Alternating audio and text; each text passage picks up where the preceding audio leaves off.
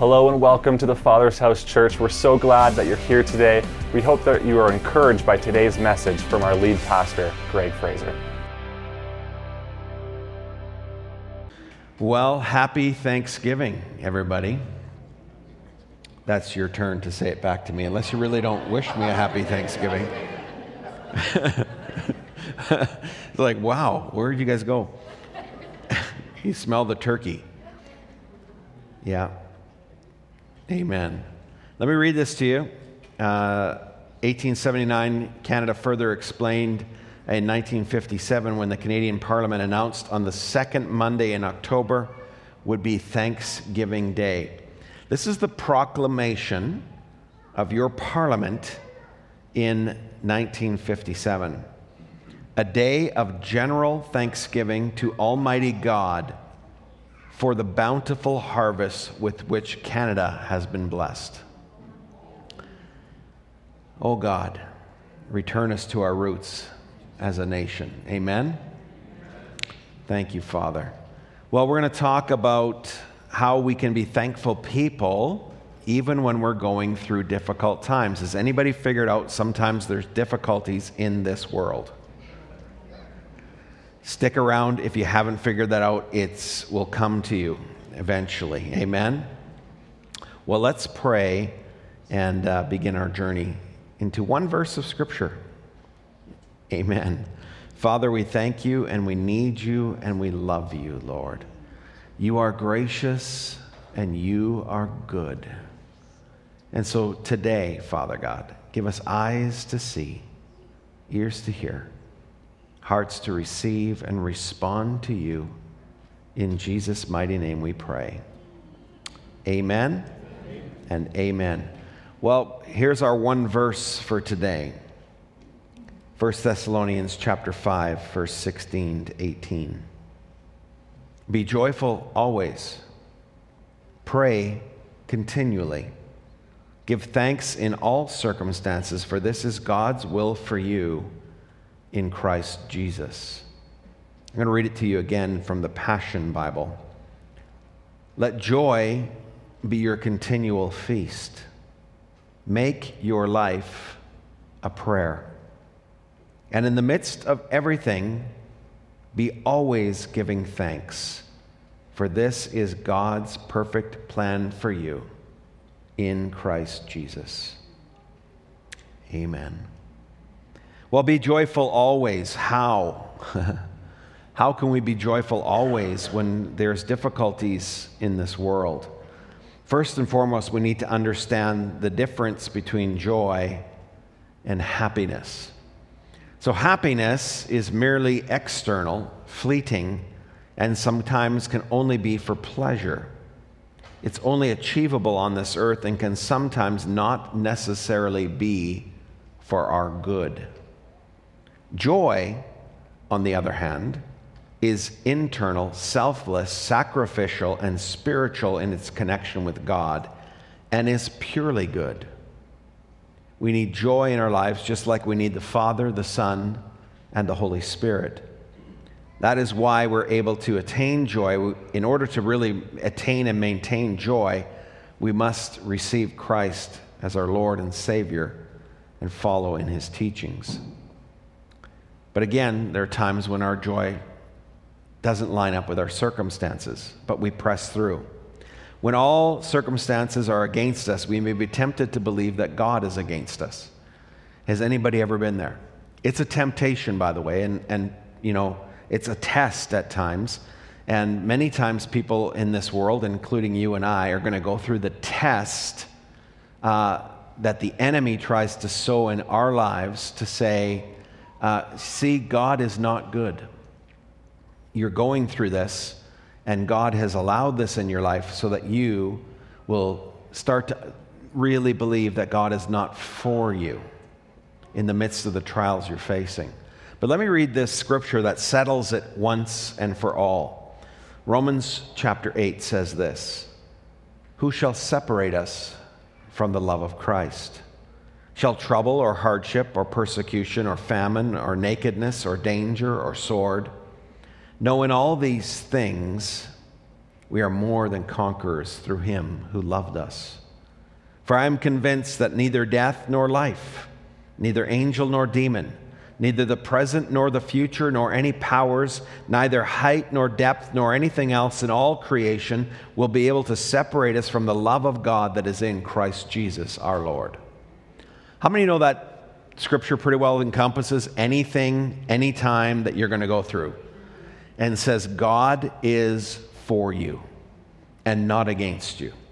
Amen? Which is good news for me when I'm going through difficult times in my life. I might be tempted to think God is not good, but he's always with me. And because God is with us, we can really find this place of joy.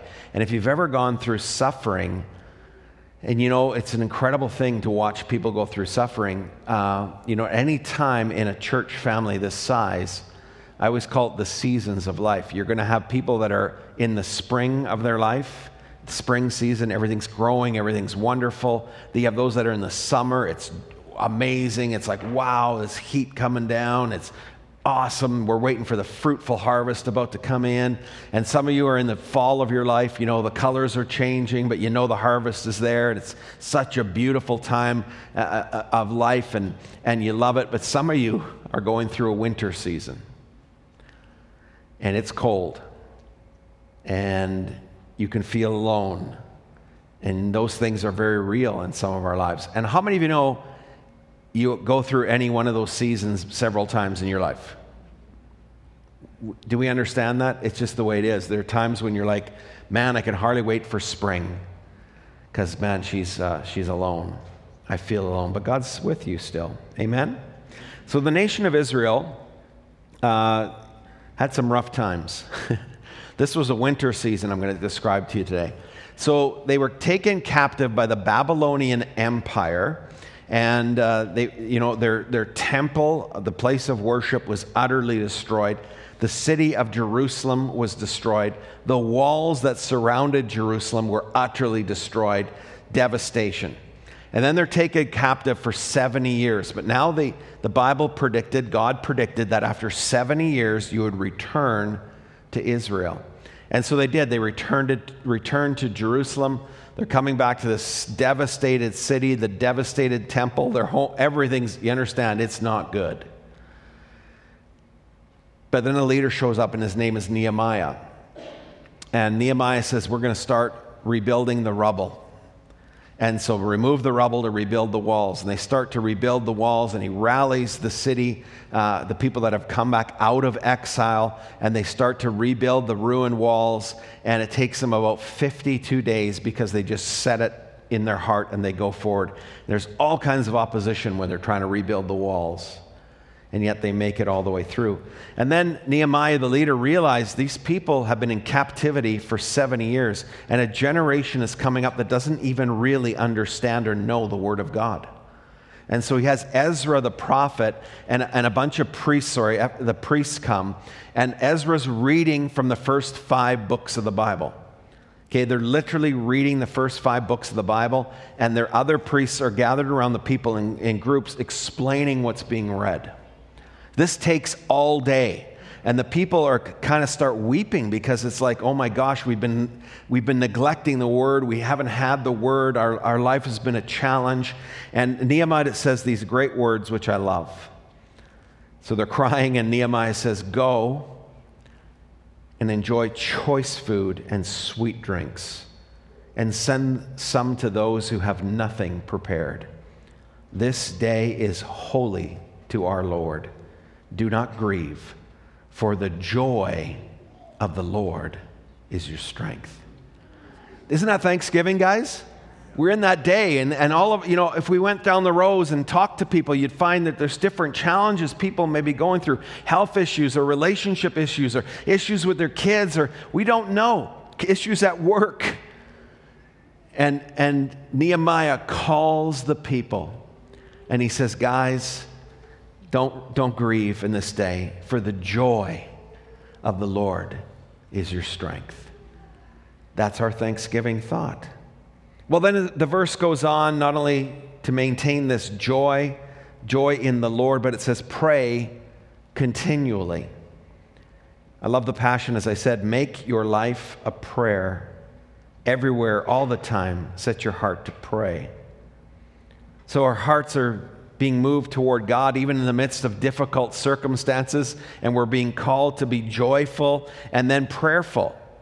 And I think that order is really, really important, because a life of continual prayer, all that means is, how many of you know, and you figured this out in your life as a believer, you're constantly praying. You know, you're in the car and a thought comes to you, you pray about it. A person comes to you, pray about it.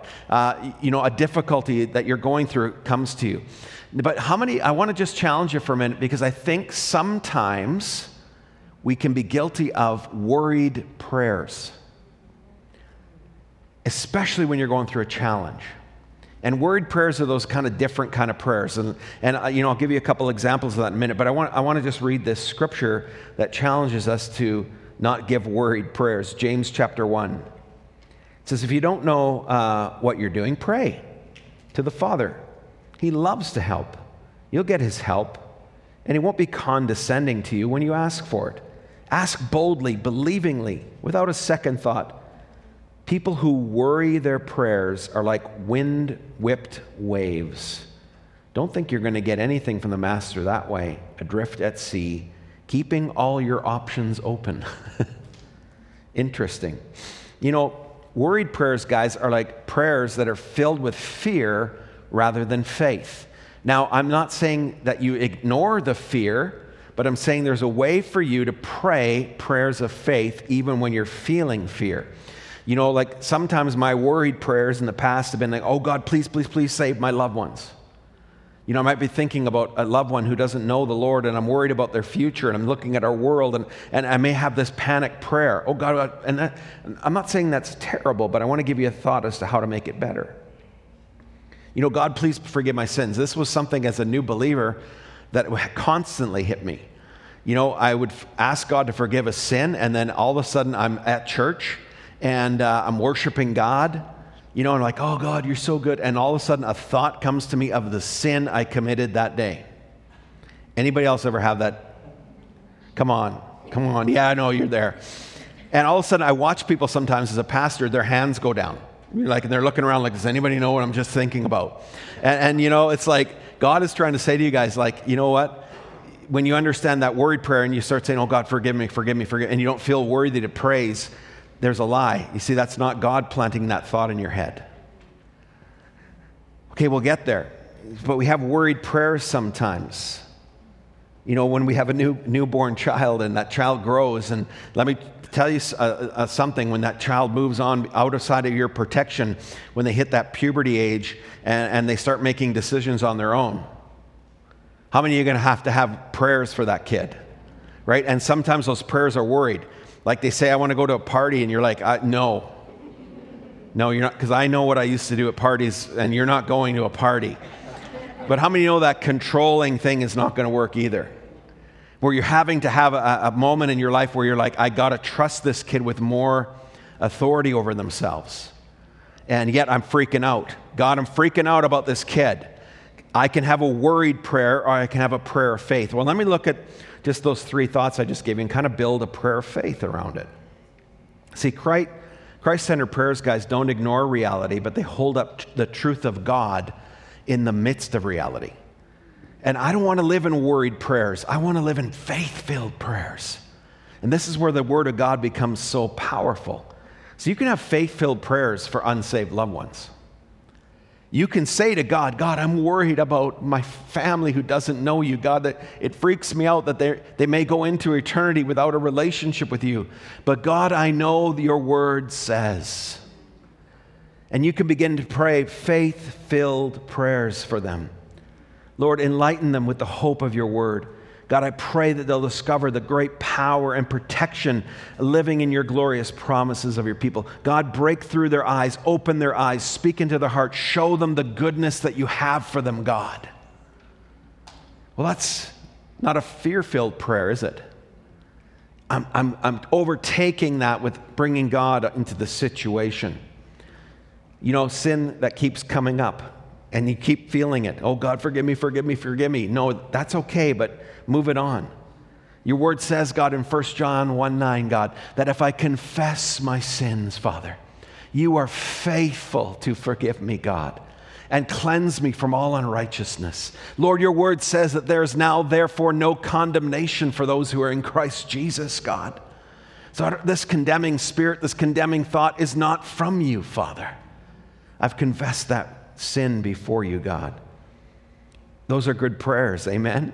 I mean, listen to Micah 7:18. Who is a God like you who pardons sin and forgives transgression so that the remnant of his inheritance remains? You do not stay angry forever, but delight to show mercy. You will again have compassion on it. You will tread our sins underfoot and hurl our iniquities into the depths of the sea. Now you might say, I don't know that verse, Pastor Greg. When I'm driving down the road and I'm not trying to whip open my concordance in my Bible, like what do I say? God, thank you that you have cast my sins into the sea of forgetfulness. That's okay. You're paraphrasing that and you're saying it out of your spirit and out of your heart. Amen? God, as far as the east is from the west, so far you have cast and eliminated my sins, God. Never the two shall meet. You run west, you run east. We're never going to see each other again. That's the whole intent of God speaking that. Do you know God forgives your sins when you confess them and he remembers them no more? So who's bringing up those sins to you?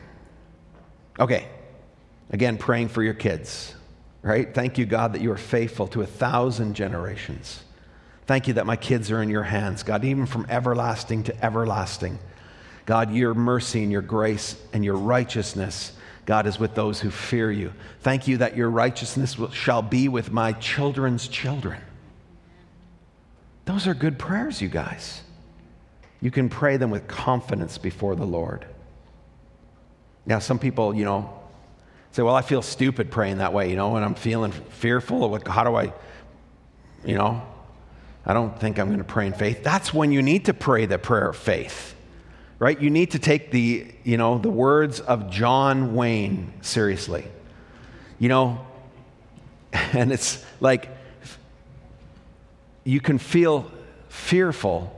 But, life is fearful, but saddling up anyway. Amen? That's what John Wayne said. When I'm afraid, I saddle up anyway. When you're fearing these things that you're praying about, saddle up anyway and bring the Lord into the situation.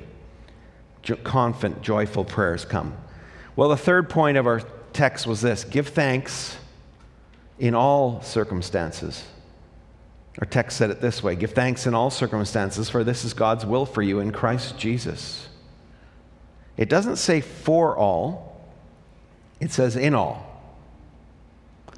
Not every circumstance in your life comes from God. Anybody figure that out? Right?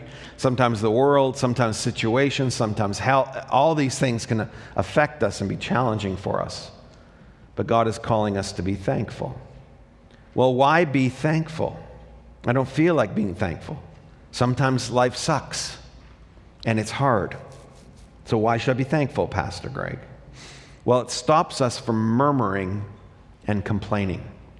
In the Old Testament, there was all kinds of people that murmured and complained. They didn't like Moses. They didn't like exiting. They wanted to go to the Promised Land, but it was taking too long. And they had to forage and fight for their own food and to get, and they were like, why don't we go back to Egypt? They had onions and leeks. Like, what a thing to turn away from God on. I just want more onions and leeks. And slavery. You remember that? Duh, you seem to forget that one, guys. There's kind of a biblical principle here. And it's this: when you murmur, it produces death in your life. Now, I'm not talking physical death, but it can produce emotional death. It can produce a disconnection from the life of God that's intended for you. Anybody ever been there?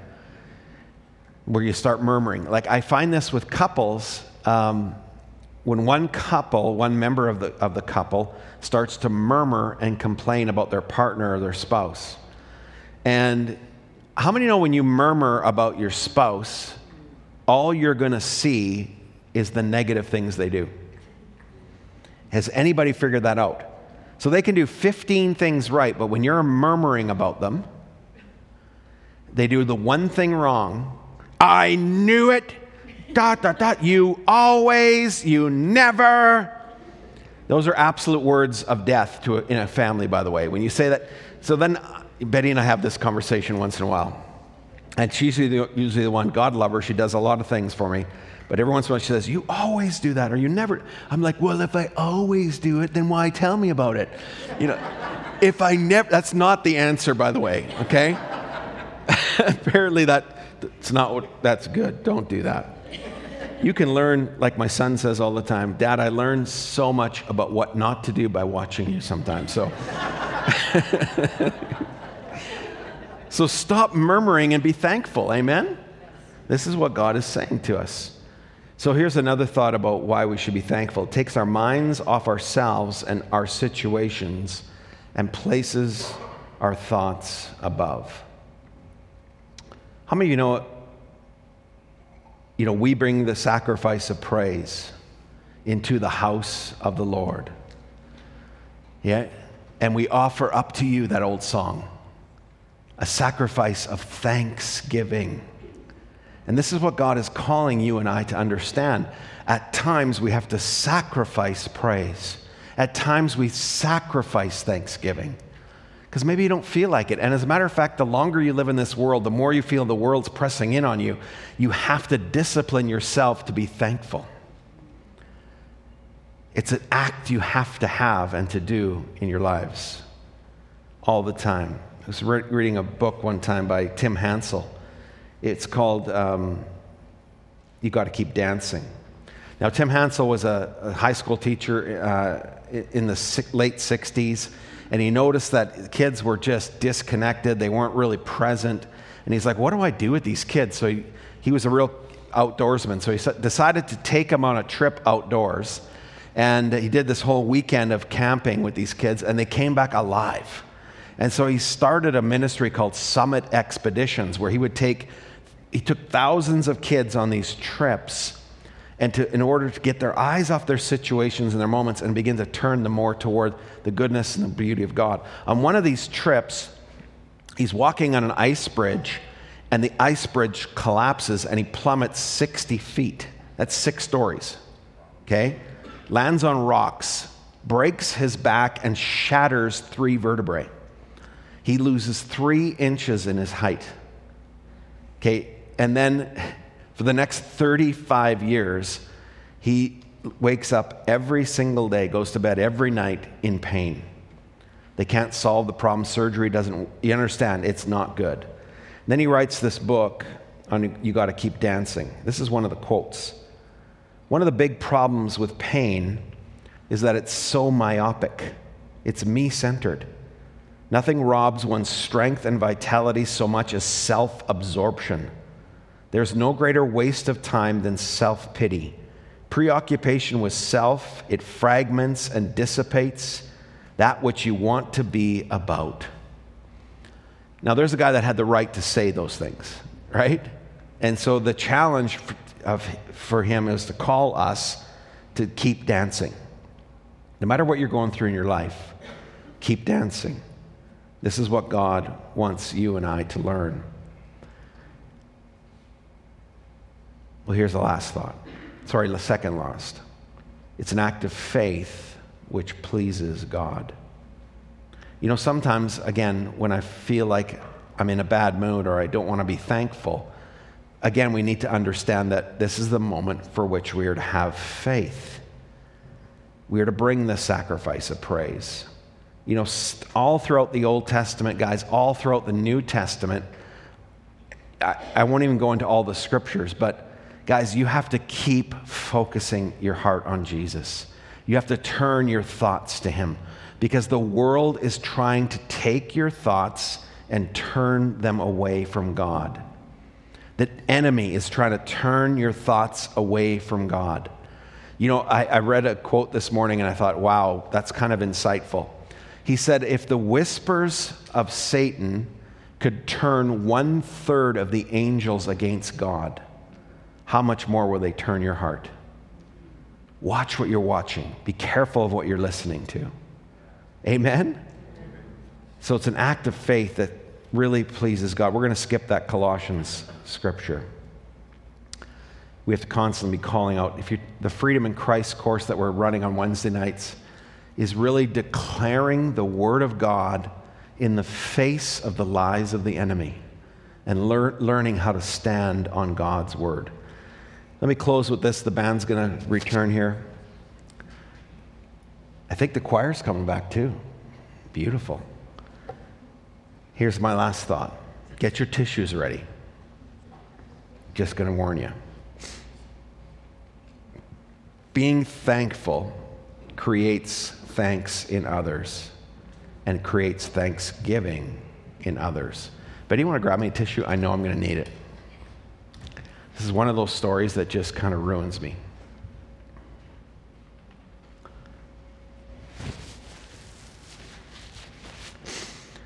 This is a story in the late 1800s. A little girl is sitting on the steps of a small church from which she's been turned away because it was too crowded. She's sitting on the steps and crying, and the pastor walks up and he says, "What are you crying about? Why are you out here?" She said, "I can't go to Sunday school." The pastor quickly discerned as he looked at her shabby, unkempt appearance, and he guessed the reason. So he took her hand and he said, "Come with me, I'm going to get you a place." And so he brought her into this crowded Sunday school. He said, "Let's make room for this young girl." And so they did. And so every week this young girl would come to this small church, and they knew better than to turn her away from Sunday school. But some 2 years later, the little child lay dead in one of the poor tenement buildings. The parents called the kind-hearted pastor who had befriended their daughter and asked him to handle the final arrangements. The pastor went to the house, and as they were removing her little body, and as it was being moved, a worn-out, crumpled red purse was found, which seemed to be scavenged from some trash dump. When they opened the purse, they found 57 cents and a note scribbled in the childish handwriting, which read, "This is to help build the little church bigger so more kids can come to Sunday school." For 2 years, she had saved this love offering. Every penny she had ever gotten, 57 cents. When the pastor read the note, he knew instantly what he would do. Carrying it to the pulpit, he cracked open the little red pocketbook, and he told the story of her unselfish love and devotion. He challenges leaders to get busy and raise enough money for a larger building. A newspaper learned about the story and published it. It was read by a wealthy realtor who got a hold of the pastor and offered them a parcel of land which was worth many tens of thousands of dollars. The church could not afford it, couldn't pay for it. But the realtor spoke to the pastor and said, how much money did he want for it? And he told the pastor, "I'll sell it to you for 57 cents. Church members made large donations. Checks came in from around the world. The story spread. Within 5 years, the little girl's gift had increased to $250,000, a huge sum at that time in the turn of the century. Her unselfish love had paid large dividends. Well, today you can visit the city of Philadelphia and look up the place called Temple Baptist Church with a seating capacity of 3,300. Be sure to visit Temple University, where thousands upon thousands of students have been educated. Look for the Good Samaritan Hospital that's built on the grounds as well as a large Sunday school building which houses hundreds of beautiful children every week, built that no child should ever be left out of Sunday school. That little girl's picture, you can find it on the wall with a little red purse in her hand, standing next to the pastor Dr. Russell Cornwell, who wrote about this story in his book, Acres of Diamonds. 57 cents in a hand of a little girl who was so thankful for the changed life that coming into a relationship with God had produced. Church, be joyful always. Pray continually. Give thanks in all circumstances, for this is God's will for you. In Christ Jesus our Lord. Thanks for joining us. For more of our messages and information on our ministries, you can visit tfhchurch.ca. Have a great week.